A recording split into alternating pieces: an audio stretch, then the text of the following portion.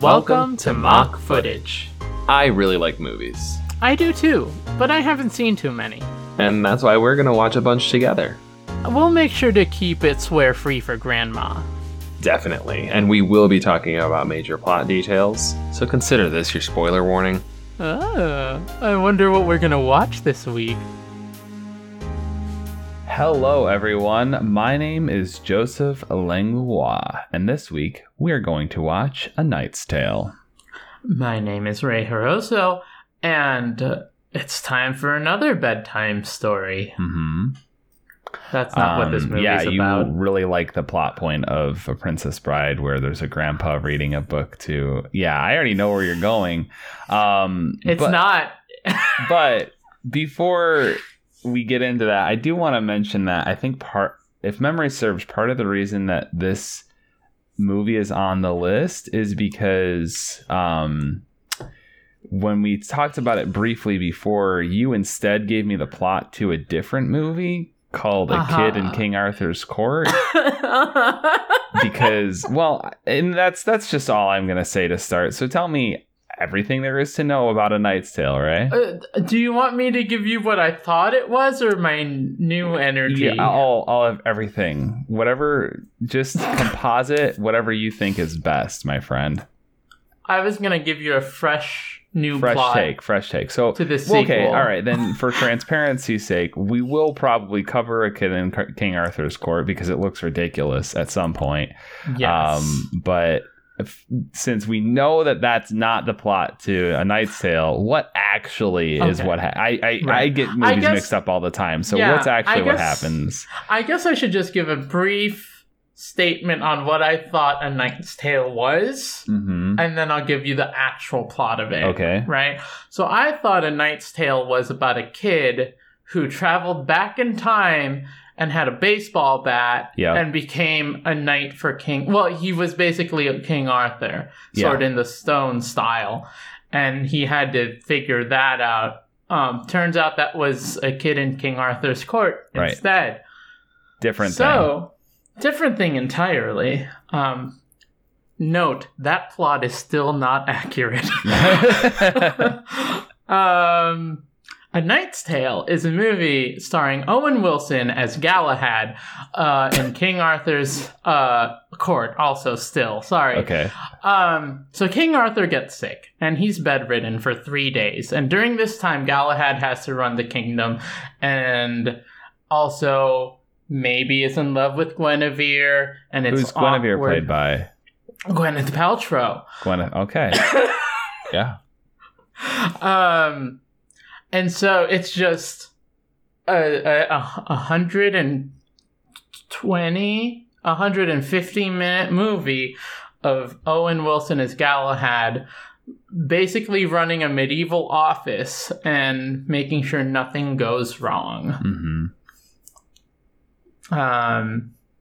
Details. You like details? I do like detail. I love a detail. Who's There's the villain? a dragon. Okay. But the dragon is not evil. In fact, it's the tax friend. A tax dragon. A tax dragon. We love a tax dragon. We do love a tax dragon. So Galahad has to travel to the dragon's den. That's what it's called. And help finish the taxes for medieval tax season. That's one plot point. Most of it is just getting in there and then talking to the dragon, who is voiced by Sir Patrick Stewart, sorry. Thank you. Just doing taxes. And that's like a 5-minute bit of just Sir Patrick Stewart just riffing about... What kind of tax tools does the dragon have? Because I imagine it involves at least one abacus. Well, there's probably an abacus in the background, but I just imagine dainty claw with a quill. Oh, okay. On parchment. Little glasses on the dragon. Yep. This is a live-action movie. I want that to be clear. But there's a real dragon they brought on set, or what are we working with here? This is a CGI dragon. Okay. A good CGI dragon. Got it.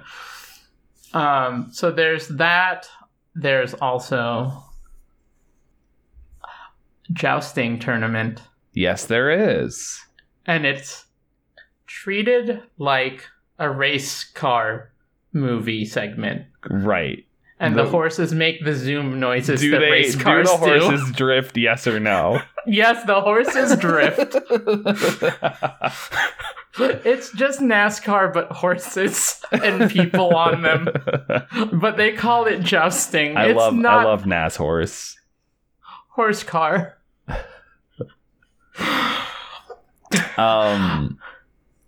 Okay, so there's a jousting tournament, but rather than it be like traditional jousting, it's like high octane horse race. Yes. Okay. Absolutely. So, okay, that is actually one of my favorite parts of this movie is that there's a lot of, you talked about the tax dragon too, with like kind of glasses and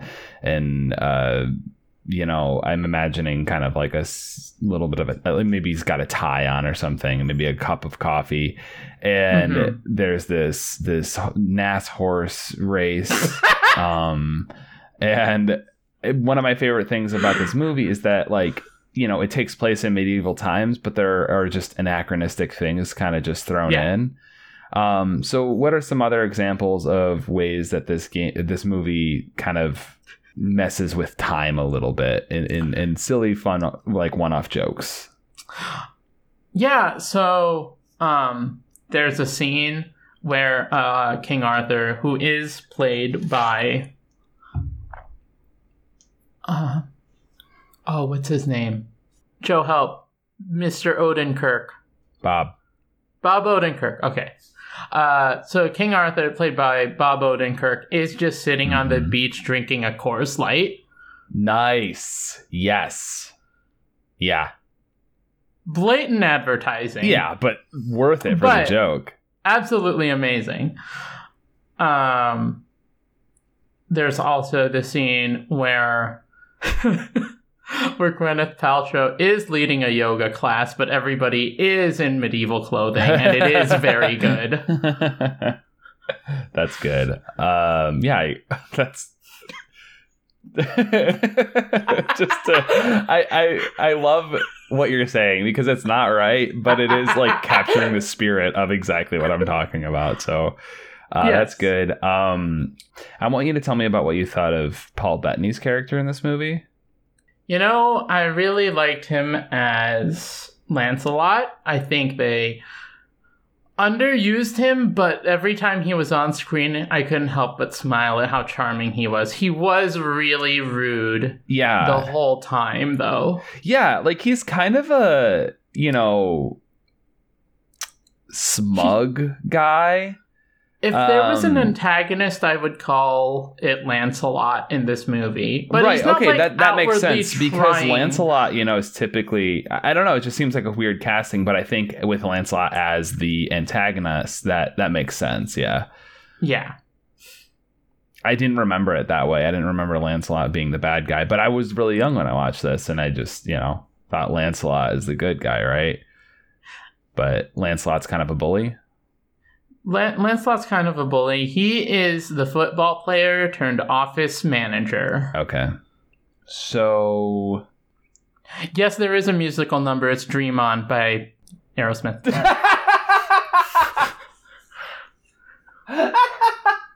I honestly couldn't tell you for sure whether or not that song is in this movie. But we will find out. What did you think of the message of the movie and like it's kind of, you know, its main moral? I think so. This is just my like take on it, but I think the anachronistic moments and the parody, the movie was trying to make big statements about how a lot of like modern day stuff is very old and outdated. Okay. I don't know if the movie got that across to everybody. Right. But overall, like, it's just a slice of life, right? Right. So the anachronistic, like, bits are actually part of the message of the movie? Yeah, it's... Interesting. Like, whenever we see those bits, it's very clear that they're making fun of those. Like, this is a thing, you know? Yeah. This is like a point they're trying to get across. And what is that point, Ray? That a lot of modern society is old and outdated. Okay. So even when things are new, they're actually old. Yes. Okay. And that's a problem. Well, that's up to your interpretation. Okay. All right. I think I'm going to leave it at that for now. It's kind of a shorter first half, but I'm really excited to watch the movie with you. So let's get into it, but not before you tell me your favorite line from A Knight's Tale. So my favorite line from A Knight's Tale is by Owen Wilson, who plays Galahad, who turns over to Gwyneth Paltrow playing Guinevere and asks, what time is it? And then she looks at her wrist sundial. Oh, okay, I see. That is funny. And then she tells him the time, and what does he say after that? What does he say, Ray? Blaze. No! He's Owen Wilson. What does he say? Wow. Thank you.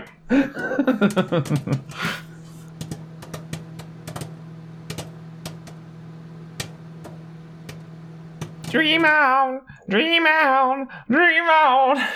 Dream until your dreams come true, Ray. What did you think of A Knight's Tale? Anachronisms aside, this would have been a terrible movie. The anachronisms really add a lot of flavor that make it special. That might be a spicy take, but I feel like if the anachronisms were not there, I would like this movie less. Definitely, I would have liked it less. I don't know if I would go as far to say it would be terrible, but it would have been far less enjoyable. Yes. Yeah, I thought it was fine. I think I'm going to have trouble discussing this movie is the problem, but I hope you'll guide us. We can talk about. Cool. Yeah. Like the NASCAR horses. The NASCAR horses are important. Let's real quick go through the plot. We open the movie on a group of lads. There is William Thatcher, there's Watt, and there's Roland. And they are squires to a dead Sir Ector, who just died in a horse jousting tournament. And so William decides to ride in his place in secret because peasants are not allowed to be jousters. And this secret life escalates to him winning tournaments all across England and becoming the grand champion and defeating his rival Admiral Akbar. I'm going to guess his name was.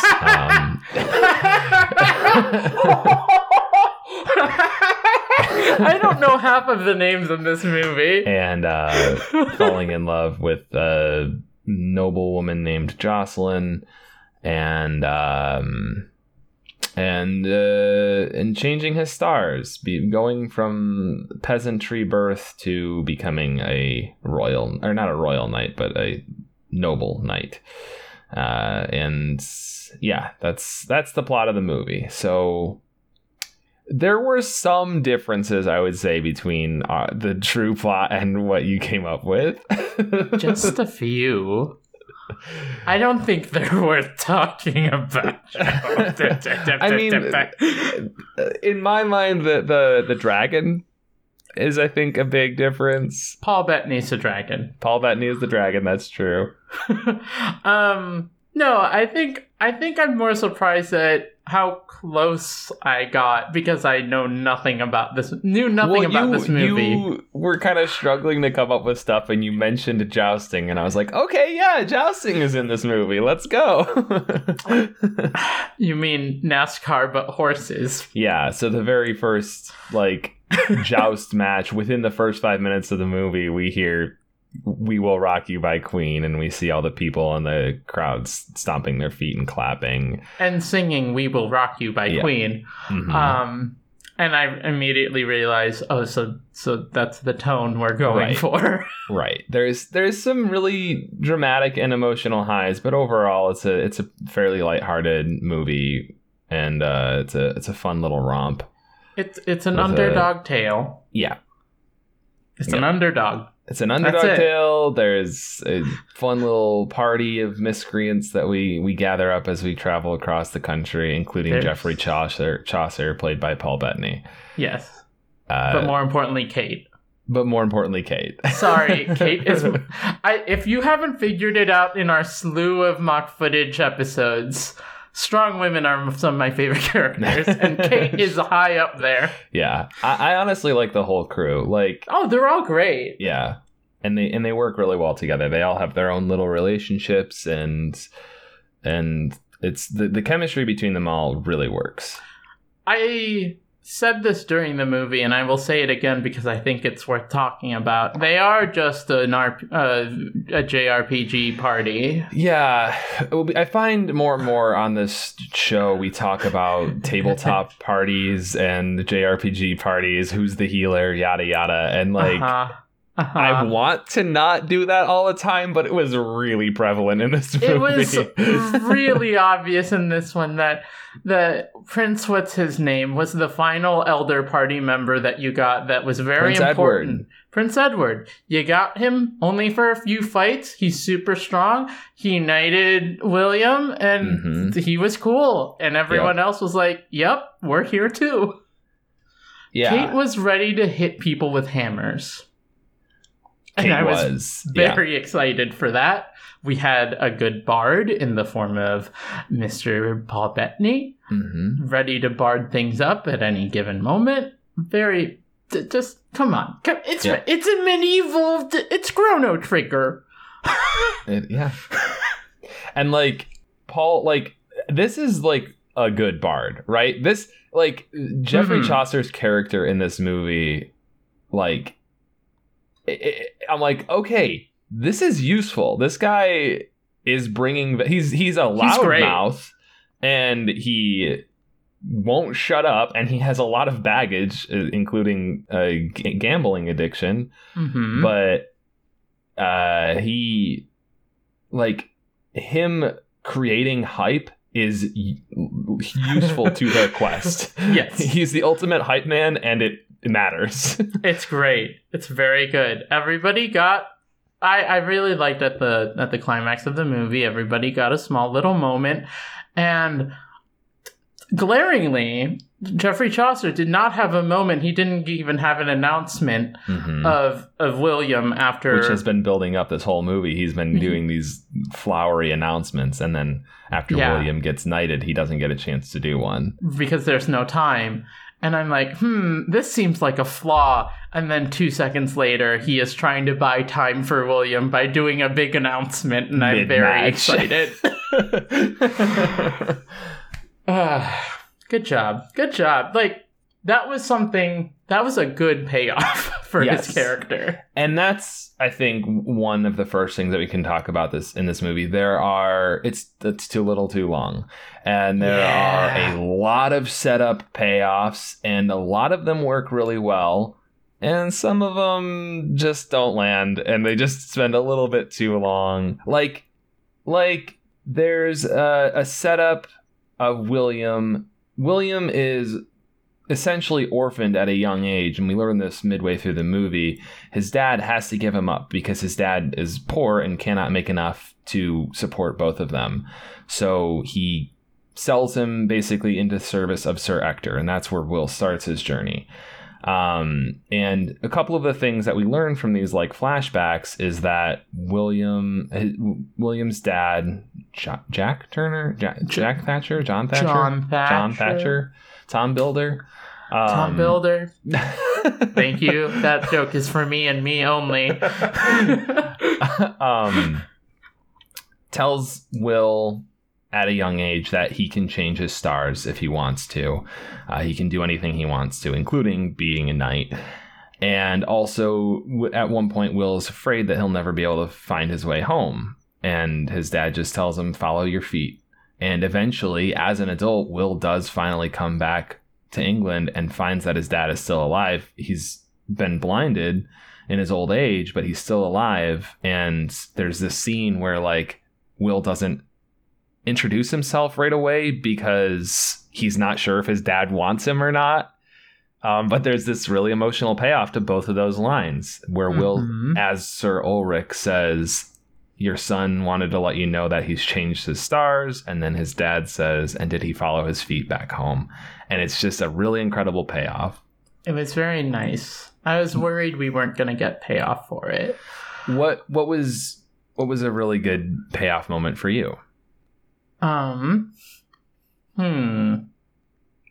a bad one. I did have a bad one. There's plenty of bad ones. Both. I have a good one and a bad one, if I may.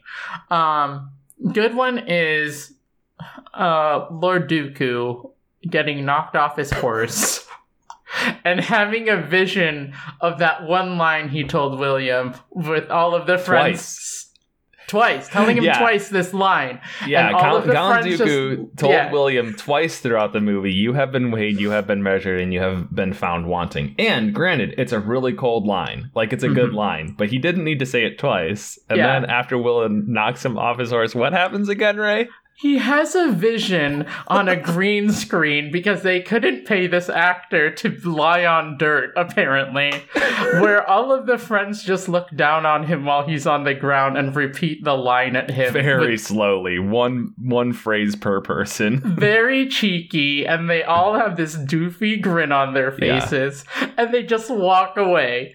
And this all happens, like, real time while he's getting hit with a lance. Yes. And while William is screaming his own name, which was also super corny. It's a lot. I kept calling this a jousting anime. Yeah. And I think it does. It does fit a lot of those tropes, including filler episodes. And also getting backstory in the middle of a fight. So there's that. One payoff that we never got, so it was bad, was Roland and the Lady in Waiting. I needed more from that. The Lady in Waiting? They kept flirting the entire time, and they didn't even have a moment at the end of the movie that I noticed. Oh, yeah. Okay, that's fair. I wanted something. I wanted them to high five anything. but she was with William's father, so that was fine too. That was one of my issues. That was an extremely low subplot that I wanted payoff for. Yeah, I didn't notice that one, but that's. I mean, there were a lot. They took a lot of shots. Yes, they did. It's a very long movie. Yes, and there's a lot of repeating of the lines that they had said earlier. And again, sometimes that lands in a really good way, and sometimes it just falls flat. Yes. Like the first half, first 2/3 of this movie is really engaging, and then when they start, like the back half of the movie is just stacked with payoffs, and like it just felt like too much trying to happen at the same time, so that they could end the movie. Yeah, because there were I feel like they cut things. I feel like they should have cut more. They should have cut more. I agree. It's still a fine movie. Well, and then speaking of that, again, it is fine. Like overall, like it's so fun and engaging when it starts, and then it just kind of starts to drain you a little bit. And I think overall the result is that it's fine. Let's talk about some of the messaging in this movie. Oh yeah, go ahead. Please. I have two glaring issues with the messaging in this movie. First is kind of Jocelyn's whole character. Mm-hmm. I mean, I want to know your take first, and then I think I want to build on it. I like Jocelyn, but is she a character? She's kind of more like the idea of a woman. They tried to make her a character, headstrong and cool, and they could have done more. They could have done more for Jocelyn instead of just being the woman. Yeah. There's this scene at the end where, like, all of William's friends, and especially Jocelyn, who's crying, beg him not to go out because he's been revealed to be a liar, right? And if he goes out to the tournament, he's going to be arrested and probably executed. Mm-hmm. And she begs him to run away. Like, run away, save your life, and we will do it for love, you know? And he ignores her and then wins. And it's like, and that's like pretty much the last line that she has in the movie. Like yeah, I do like what she does after that, which is goes and gets William's father to watch the end of the tournament. But that's like not focused on. Right. I wish it was. She really though. does not have very much agency of her own at all.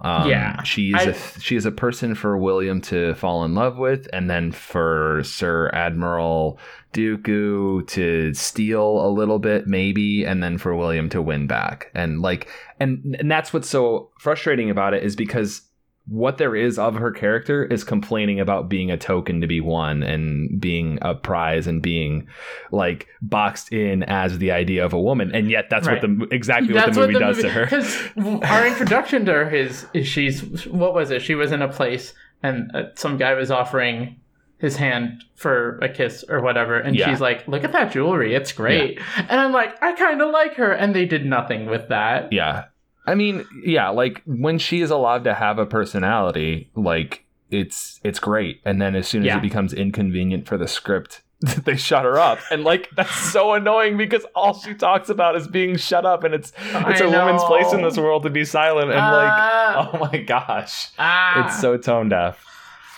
Good job. You silenced her. You did the thing that she didn't want. Good job. Love that. And then the other big problem I have with the movie is, and I guess it makes a little bit of sense, but like William's whole deal is that he is told that he can change his stars, right? He can go from peasantry to being nobility, and he believes that, and he knows that it's illegal what he's doing, but he's hoping he can make it work. And he gets outed, he gets revealed as a peasant, and he gets imprisoned, and he gets put in stocks. And then Prince Edward is there, and Prince Edward is royalty, and it's somebody that he's like been nice to earlier in the movie. So Prince Edward's like, actually, this guy's a knight, and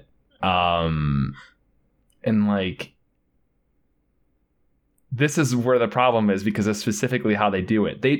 Prince Edward doesn't say, "Sir William, I find you to be noble, and therefore you are nobility." He says, "My personal librarians have found that you were actually noble all along, and no one can contest me because I'm royalty." Mm-hmm. And it's like, so the message of the movie is, you can do it as long as you know the right people. And what doing it means is leaving behind where you came from and becoming nobility and becoming the ruling class. Like, it's like, yay. It's like this super.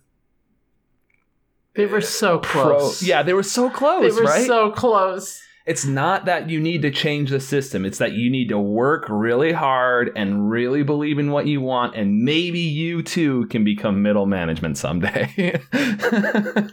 Good job, William. Here's your little plaque that says you're middle manager now. Yeah, it is really frustrating because, like, the vague message of being able to change your stars sounds nice, and it's a beautiful moment, and then what it but the way they achieve boils down to, exactly, is, well, William, you acted like nobility.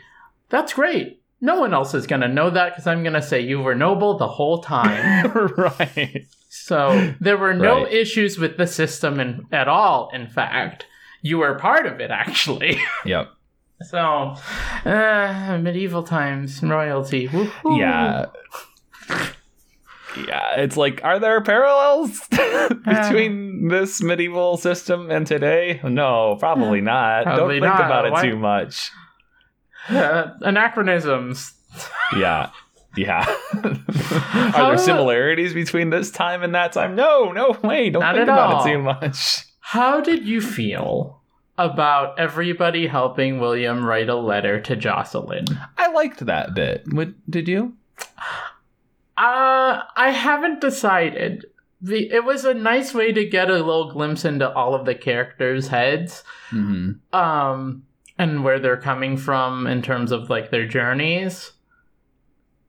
But also, like, I can also see like sitting down and be like, okay, I need to send this girl a really good letter. Can you help me? Yeah, but I mean, I think the reason that I think it's still good is because William did start the letter, and he had a really strong start and end. Yes. And everybody else in the group kind of just shared tales of heartache to help inspire him to write the rest of the letter. And I think it was a really good bonding experience for all of them. And it speaks to the universality of love, which, again, I think is I liked it. But I can see also why it's not so great, because it should be a personal thing from Williams' heart. I'm on the fence on it. I liked it, but I like you said, it wasn't as personal. Any scene that included the whole party just talking was good for me. I mean, that's fair. They're a good band of miscreants. Yeah. I like this movie a lot. It's a lot of fun, but it's definitely got its issues, and it's the kind of thing that just like those issues are glaringly obvious, but I think it's still a fun watch. But that's not about what I think. It's about what you think. I think we're at the end of the conversation. Ray, would you share A Knight's Tale with somebody that hadn't seen it yet, the way that I have done today? I know I'm supposed to answer with a yes and no and give an explanation. Yeah, you almost never do. And I almost never do it, and my inkling was to say, would you watch The Big Game with some friends and then feel exhausted by the end of it? What? Don't worry about it. Yes? I hesitate to... I'm like 75% yes. Okay. Like, it was a fun time. I have my issues. But it's also very long. And I know there's a lot of current discourse on movie lengths right now, which we're not going to get into right now. Yeah, I didn't know that was a thing. So, yes. I also did, since we're talking about that, I did think it was funny that this movie and also our movie from last week, Ocean's 11, are both movies that were made in 2001 and were rated PG-13. So to give you kind of a little yardstick of what to expect. I did not expect you to say that. Yeah. Huh. So kind of you like it, but also it's kind of long. Yeah, and also like, do better. Yeah, but again, like, we're not out here trying to find the perfect movie, you know. This question generally, I think, is, do you think the good outweighs the bad enough, or that it's easily separable enough that you can watch the movie, take the good, acknowledge the bad, and not let it ruin your day, but in fact have a better day? Here. I'll give you a resounding yes for that, because Paul Bettany's in it. There you go. There you go. And he does a phenomenal job, as does Alan Tudyk, as does Heath Ledger. Yeah, everybody. The cast is phenomenal, honestly. Yeah. All of them. Yeah. All right. Thank you, Ray, so much for watching this movie with me. And thank you to Ryan Shango for letting us use the song Hat of Serenity off of his album Hat Shop. It's a nice little ditty. Also, thank you to Ross Jerson for the beautiful art of us in our little smoking bathrobes.